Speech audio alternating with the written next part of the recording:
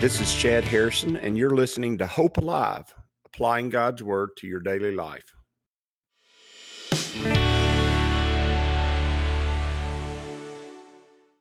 Hi, this is Chad Harrison, and I am the teaching pastor of Lake Community Church and have been serving as a pastor for 25 years. I'm also a practicing attorney. This podcast is designed to help you study God's Word and find God's will for your life. I pray in the name of Jesus right now that God would open up His Word to you and allow you to see Him and to know His will, that you might glorify Him and that you might walk in faith and power each and every day, especially today, in Jesus' name. Psalm 41 is actually, Psalm 41:1 was one of my father's favorite verses in Scripture, and in many ways it defined or led his life. And I want to deal with that because he passed away. Next month it'll be 3 years. I guess it's June now. End of this month, it would be 3 years ago. And as we deal with this psalm, I think it's real important that what David says here, him being a king, him being a man who came from somewhat lowly circumstances, although David's father was not poor, David was a shepherd, and shepherds were not considered to be, wasn't a great profession. It was considered to be a lowly profession. It wasn't a permanent place to live. Sheep herders had to move around. They were nomads. And his father Jesse, although he had several sons, so in a biblical sense, he was blessed. He had enough sheep to sustain his family. In all likelihood, he was not what we would consider a man of high position.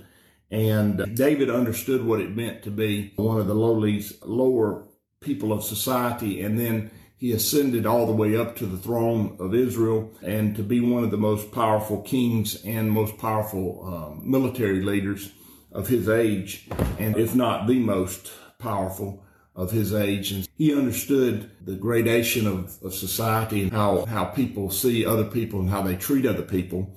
And this verse can define that for us and allow us to see what God's view of those things are, and allow us to gain an understanding of how God operates in this. And then as we gain that understanding, we can begin to be like our Heavenly Father and think and consider and be who He is in the world we live in. It says blessed, and blessed means to get His very best. We like to put blessed everywhere. I say blessed because it's the way I grew up when I was memorizing the King James Version of verses for Bible drill as I was a small child. I always remember being blessed, not blessed, but blessed is he who considers or leaves at a forefront the poor. As you read that, you're going to miss out if you don't understand that the Hebrew language is a word picture language. It's a language that tends to, each word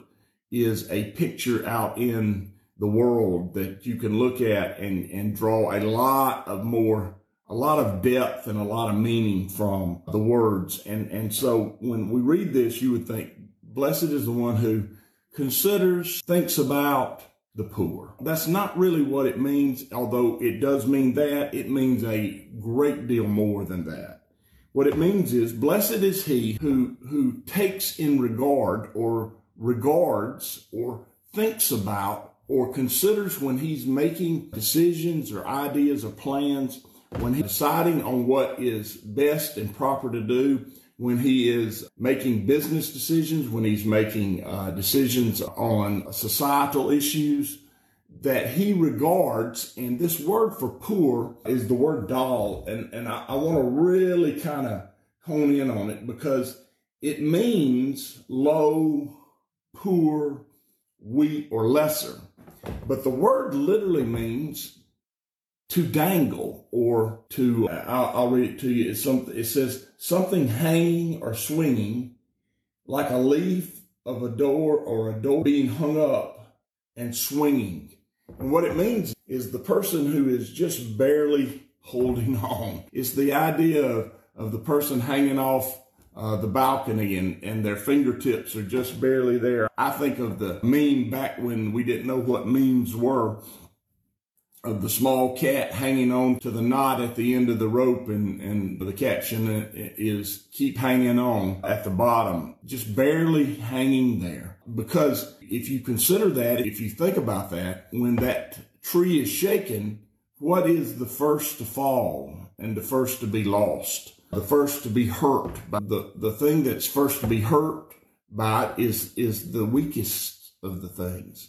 And so many times in life and so many times in the way we do things, when we make decisions, we consider the strong. We consider what's going to increase ourselves, what's going to broaden our horizon, what's going to help us in our progression toward whatever our goals or our interests are.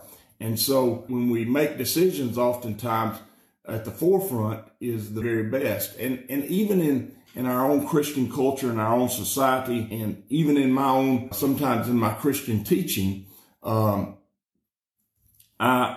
have been taught that as a pastor, that my consideration should always be for the top 20% and the ones who are actually doing the work and actually get moving the church ahead, and that I should leave the 80%, the ones who are not really ever really contributing, not really ever even doing anything. I should not make them in any way the primary focus of what I'm doing or the decisions that are being made. Even as I think back on those times when I was taught that, I realized that is out of line with the scripture. It's out of line with what God's word says. Because if I'm going to shake the tree, who is going to be hurt? Well, it's not going to be the strong limbs who come right from the trunk, because they're anchored in so strong that there's no way that they're going to break, and are very unlikely they will. And it's not even the branches that come off those limbs that are thick and full of life. And it's not going to be even the twigs that hold multiple leaves on them, although they may break if the tree is shaken strongly enough. But what's really going to suffer from the shaking of the tree is the leaf that just barely hangs on. It's the poor, it's the weak. And the way I think about that is this: if someone is not quite as intelligent as I am, then they're the poor and the weak. If someone is not quite as wealthy as I am, then they are the poor and the weak in regard to me. If someone is not as resourceful, or someone doesn't have the connections, or someone doesn't have the even growing up has been taught a certain morality or certain character traits as I do, then they are the weak. And my dad was a state senator for a while, and here in Alabama, and he was that was back in the day when everybody was a Democrat in the state. And I'm not getting into politics really, but there was a broad swath of individuals that during that time understood having a concern and a care for and anyone who is not as knowledgeable as I am, or not as successful, or not as in my position, they are, in the regard of this verse, they are what I would say would be a poor or a weak in comparison to me. And this verse clearly indicates that I am blessed when I make decisions that take into account or regard those people. It is a blessing to do that. It is important for us to do that, because remember, that is the motivating factor of God in his dealings with us. He, being the Lord of glory, the King of heaven, the Ancient of Days, did not disregard us when we became sinful in the Garden of Eden, but had a plan to redeem us. So he took the ultimate regard for those who were less than him. In fact, his very character and nature is to have complete regard for those who are poor, weak, lesser, or hanging on, barely hanging on. He has great regard for them.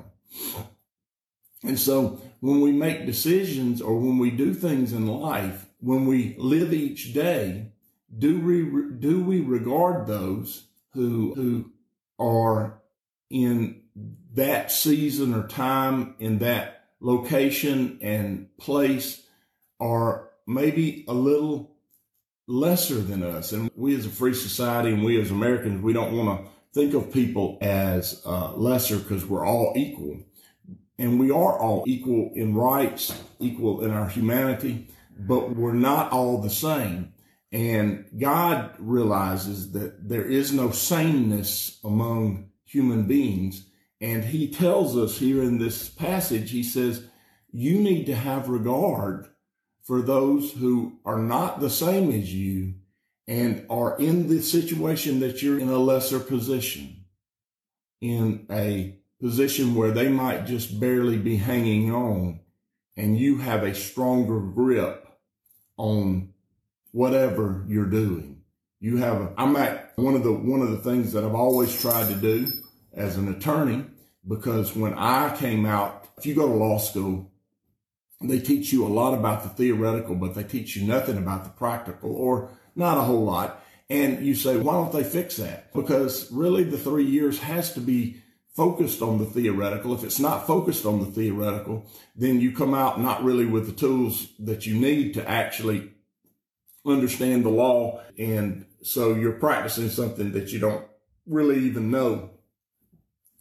But you don't know the practical. You don't know all the very practical little things that make an attorney a good attorney. What paperwork to fill out? What's the process of going through and getting something done? What motion do I file? And I've always tried to have regard for those after I learned it, because there were so many people who were good to me and helped me in the process. I remember that. And I remember that those who are new to what's going on don't know the process, even though they might be actually more intelligent than I am. They may have far more skill and knowledge to be a good lawyer than I do, but at the moment they are what I would say this passage of scripture says is the weak. And it is my responsibility from God, because he says, I want to bless you if you have regard for those who are less in the situation that you're in. And that can take so many forms. So it can take so much. It can appear in so many ways out there in your life that you don't even imagine. Say I'm driving down the road and I've got a 20-year-old pickup truck, and it's got 250,000 miles on it. And I've taken care of that pickup truck, and I'm a good old country boy, and I know how to work on vehicles. I know how to take care of things. And I drive past them in a Mercedes-Benz broken down on the side of the road because their tire is flat. In that position, you say, well, the person with the Mercedes is in a higher position, but at that moment, they're not, because that Mercedes is not driving and they're on the road by themselves, maybe even in a dangerous spot in the curve of a road. And the good old country boy is in a higher position because they know how to fix the problem. And if they were to pull over to the side of the road and help that person, maybe help that older lady who really can't change that tire, help them get that done, they would be one who had regard for someone in a weaker position. It is, I think, an important character trait. It reveals who you are and your very nature, and whether or not you're actually taking on the nature of your Father. If you have regard for the weak, it says the Lord, if you're that type of person, if you consider the poor, he says the Lord will deliver him in time of trouble also. Notice, if you have regard for the weak, then in your time of trouble, the Lord always delivers you in your time of trouble. He takes care of you just like you are being like him, taking care of others. And I will say this, there is a truth about building a reservoir of goodwill with those who are maybe at the moment in a lesser position than you. I see so many people who treat servants in restaurants like they're lesser than them. I see so many people treat people behind the counter, stores, or maybe workers as if they're lesser or they're servants. And I'm thankful that I am a servant of a master who is always good and always graceful and always loving to me. And he's the king of the universe. And if he can be that way toward me, how much more should I be toward those who can't? I think of the parable of Jesus telling of the man who was brought before the king, and he owed such a great debt to the king that there was no way in his whole life he would ever repay that debt. And the king, he begged for mercy from the king, and the king or the ruler gave him that mercy. And then when he was released, and right outside the doors of where mercy had found him, he ran across a guy who owed him just a few days' wages, several days' wages. And he grabbed him and said, "Pay me now." And the guy said the exact same thing that he had said to the ruler. "Just give me time. I will pay what I owe. I'm going to do my very best to take it." He had no regard for that man and had him thrown into jail. And when the ruler found out about that, he condemned him and had him thrown into jail, because the ruler had regard for his servant, but the servant had no regard for the man who was lesser than him. And really, you're continual in the world around you to have regard for those who, from a societal standpoint, seem to be in a lesser position than you, reveals your character. He said, "The Lord will deliver him in the time of trouble." A reservoir of goodwill can easily be used by God to do amazing things for you in the life that you live and in the world that you live in. And I think it's an important thing that we consistently and regularly consider those who are just barely hanging on, those who dangle in our society. He said, "The Lord will preserve him and keep him alive." And you say, why does the Bible say that the Lord's going to preserve him and keep him alive? Because God wants that going on in the world. He wants his very character and nature, the very loving and considerate nature that he has. He wants that perpetuated in the world he lives in. So he keeps you alive so that it can be perpetuated. You say, this is your father's favorite verse, but he died 3 years ago. Why didn't God keep him alive? I think about that myself, and I have a great answer for that. If you had known my dad, you would know that he really should have died a long time before he did. He had cancer 3 separate times. Amazing. 3 different types of cancer. My father could eat 5 times what I eat.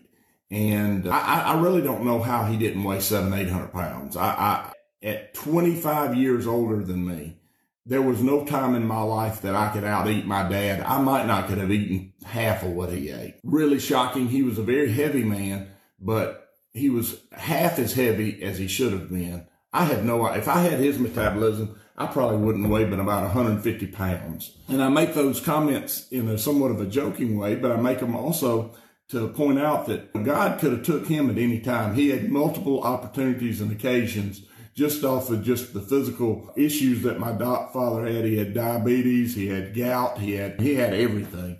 He could have taken my father out a long time before he did. And I really believe that because my father did have consideration for those who were lesser, he did take care of those in need, that my father was able to make it and live a lot longer than maybe his lifestyle as far as taking care of himself would indicate he would. And then I think about the people in my life who I consider to be great men and women who have fed into me.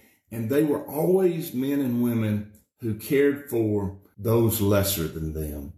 They were not pretentious. They were not arrogant. They were always seeking to better those around them. And the best people to better around you are the people who are lesser than you. And those people generally have their lives preserved so that they might be the grace of God to those in need around them. And it says in verse 2, the Lord will preserve him and keep him alive. And he will be blessed on the earth, and you will not deliver him into the will of his enemies. And what that reveals is that God protects them. He protects those who care about those who dangle, who are barely hanging on in a situation. He protects them. He says, the Lord will strengthen him on his bed of illness. You will sustain him on his sick bed. That kind of goes into more detail about how God sustains those who care about it. I said, Lord, be merciful to me, heal my soul, for I have sinned against you. My enemies speak evil of me. When will he die and his name perish? And if he comes to see me, he speaks lies. His heart gathers iniquity to himself. When he goes out, he tells it. And that's really probably one of the character traits that is required in order to be one who takes consideration of those who are lesser. You have to be one who understands being lesser, meaning that God has revealed to you your weakness and your lack of holiness, that you're not perfect. In fact, you're broken and you're fallen, and without God's mercy and grace, you're unredeemable. And David is talking about that. He says, be merciful to me, heal my soul, for I have sinned against you. I'm a sinner. And realizing that you are a sinner saved by grace helps you be a sinner saved by grace who cares for those who are weak and dangle and need a sinner saved by grace. There is nothing worse in the church of Jesus Christ than arrogance about your position. Jesus said he would be first, must be last, and the servant of all.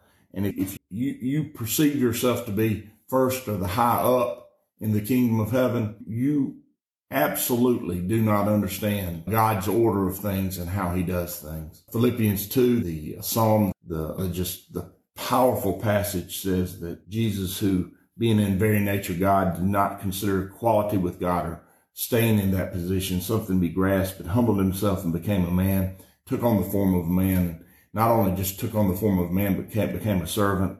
And he goes through all his suffering and dying on the cross. And I would challenge you to study that if you want to really understand the mindset of Jesus Christ in his relation to us and his regard for us who dangle, who just barely make it. He said, all who hate me whisper together against me. They devise my hurt. An evil disease, they say, clings to him. And now that he lies down, he will rise up no more. Even my own familiar friends in whom I trusted, who ate my bread, has lifted up his heel against me. Notice he's saying that the whole world's against him.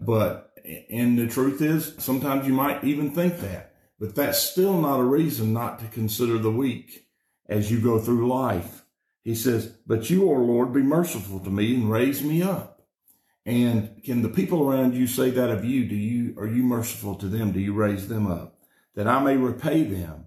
By this I know that you are well pleased with me, because my enemy does not triumph over me. As for me, you uphold me in my integrity and set me before your face forever. Blessed be the Lord God of Israel, from everlasting to everlasting. Amen and amen. From everlasting to everlasting and amen. In the time that we're in right now,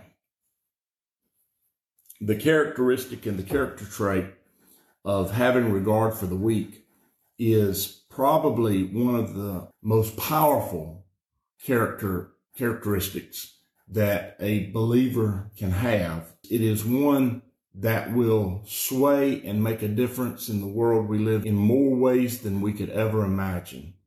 And so I would say to you today, as we have broken open God's word and looked at it, are you one who has regard for those who barely hang on or dangle? Are you one who has regard for those who are just barely making it?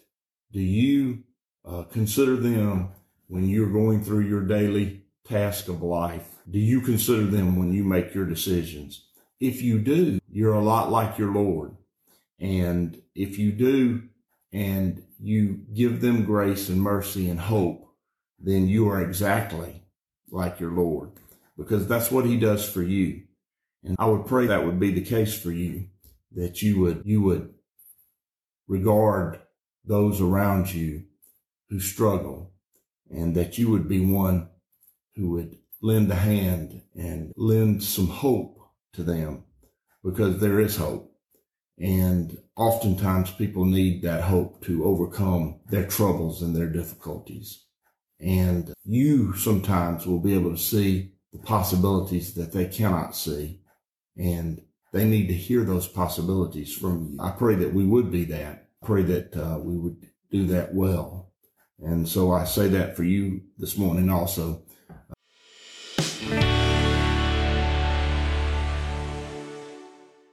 As you go today, I pray that the Lord will bless you and keep you, that he'll make his face to shine upon you, and that he will give you hope and peace today in Jesus' name.